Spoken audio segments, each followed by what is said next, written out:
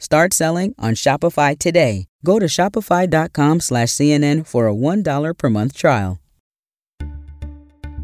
Hey everyone, I am Sarah Murray, CNN political correspondent in for David Chalian, and this is the CNN Political Briefing. So here's what you need to know in politics for Monday, April 3rd. Former President Donald Trump is in his home state of New York today, but it's a homecoming unlike any other, as the first former president to face criminal charges.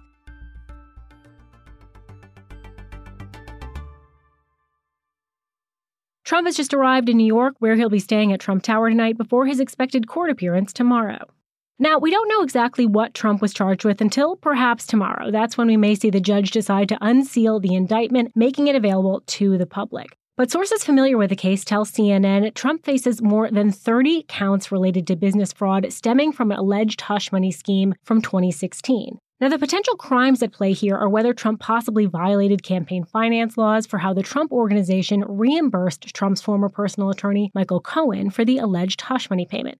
But again, we don't know exactly what these charges are going to look like yet, and we should note, of course, that Donald Trump has repeatedly denied having any affair. Several media outlets, including CNN, have asked the judge to unseal the indictment and for permission to broadcast Trump's arraignment, which of course is going to be a historic moment. Lawyers from Trump's team have opposed this broadcast request in a new letter to the judge today. They said they think the request should be denied because it will, quote, create a circus-like atmosphere at the arraignment, raise unique security concerns, and is inconsistent with President Trump's presumption of innocence. As for what we might expect tomorrow, even though he's a former president, he's going to be treated a lot like any other defendant would be for the most part.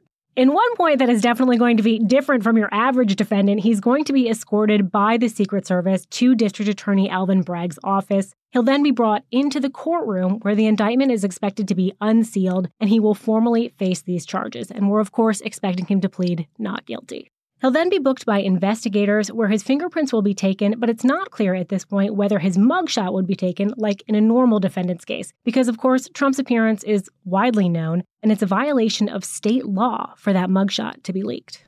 Now, Trump's legal team just got bigger too. Multiple sources are telling CNN Todd Blanche was hired to serve as the lead counsel in Trump's defense in New York. He previously represented Trump's former campaign manager, Paul Manafort. Now, Joe Tacopina will still stay on Donald Trump's legal team, along with Susan Necheles. Blanche's hiring has been seen by some inside Trump's orbit as Tacopina being sidelined here as the most forward-facing attorney in dealing with this case. But a senior advisor to Trump pushed back on that notion. Now, before this defense team shakeup, Tacopina told CNN's Dana Bash Trump's legal team is going to look to challenge essentially every potential issue with this indictment once the charges are unsealed. We will take the indictment. We will dissect it. The team will look at every potential issue that we will be able to challenge, and we will challenge. And of course, I very much anticipate a motion to dismiss coming because there's no law that fits this. As for Trump, he's been on the attack for the last several days, calling this indictment politically motivated and a witch hunt. Trump's campaign said they raised more than $7 million in the last 3 days since Thursday's indictment.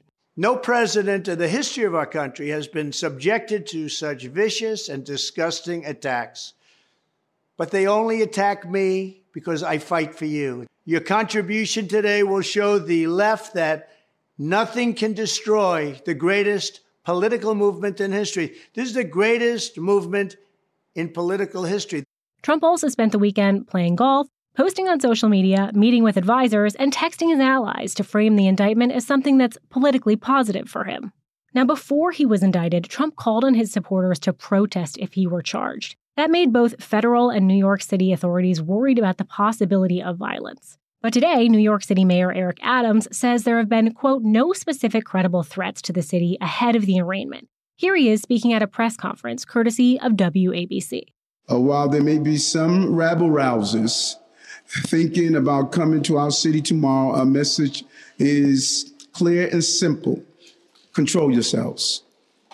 New York City is our home, not a playground for your misplaced anger. Now, some protests have been planned, but U.S. officials say it's been less organized and more sporadic than, say, what we saw in the lead up to the January 6th Capitol attack. That said, current and former officials have told CNN that far-right extremists now are much more likely to be using encrypted communications for planning instead of those public message boards. One of the protests to look for, the New York Young Republican Club. It's organizing a demonstration near the court tomorrow. They're expecting to feature Congresswoman Marjorie Taylor Greene, who's also called on her supporters to join in.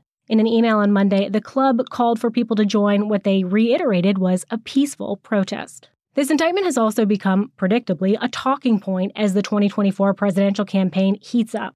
GOP candidate Nikki Haley spoke to Fox News from Texas today, where she's touring the U.S.-Mexico border.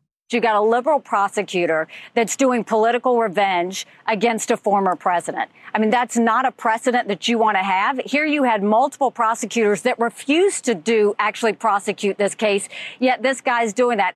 Some House Republicans are also threatening to use the annual spending process to get retribution against the Manhattan District Attorney's Office. Congressman Andy Biggs is a former chair of the Freedom Caucus. He tweeted this morning that he was, quote, disgusted with District Attorney Bragg's office, adding, Congress should immediately cease funding this weaponized office. House Judiciary Committee Chairman Jim Jordan had a similar sentiment when he spoke to Fox News on Sunday. We control the power of the purse, and we're going to have to look at the appropriations process and limit funds going to some of these agencies, particularly the ones who are engaged in the most egregious behavior. So the DOJ and the FBI? Yeah. Now, the House GOP has already asked whether federal funds were used as part of this Trump probe. The Manhattan DA's office disclosed in a letter on Friday out of more than $1 billion in asset forfeiture funds it helped the federal government secure, only approximately $5,000 were spent on expenses related to Trump or the Trump Organization between October 2019 and August 2021. Bragg's office also maintains no federal grant money was used toward expenses in the Trump investigation. So now we have Trump fighting this indictment in a Manhattan court and, of course, in the court of public opinion. We know how Trump feels, but what do Americans think of all of this? Well, a new CNN poll conducted by SSRS and out this morning shows 60% of people approve of the indictment. But of course, the American court of public opinion is pretty fickle. At the same time, about 3/4 of Americans say politics play at least some role in the decision to indict Trump, with just over half saying it played a major role. As you might imagine, a majority of Republicans disapprove, and most Democrats approve, with independents also largely lining up in support of the indictment as well.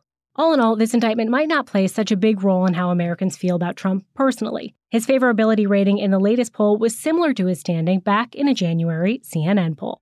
Whether it proves to be a good day or a bad one for Donald Trump politically certainly remains to be seen, but one thing for sure, it will be a historic day to see a former president officially charged, officially arraigned, and we'll have to see how the court of public opinion plays out. Donald Trump has made it very clear, though, he will not be backing down and has no plans to back out of the 2024 race. That's it for today's political briefing. Thanks so much for listening. And if you like the show, please consider rating and reviewing us on Apple Podcasts. We'll talk to you tomorrow.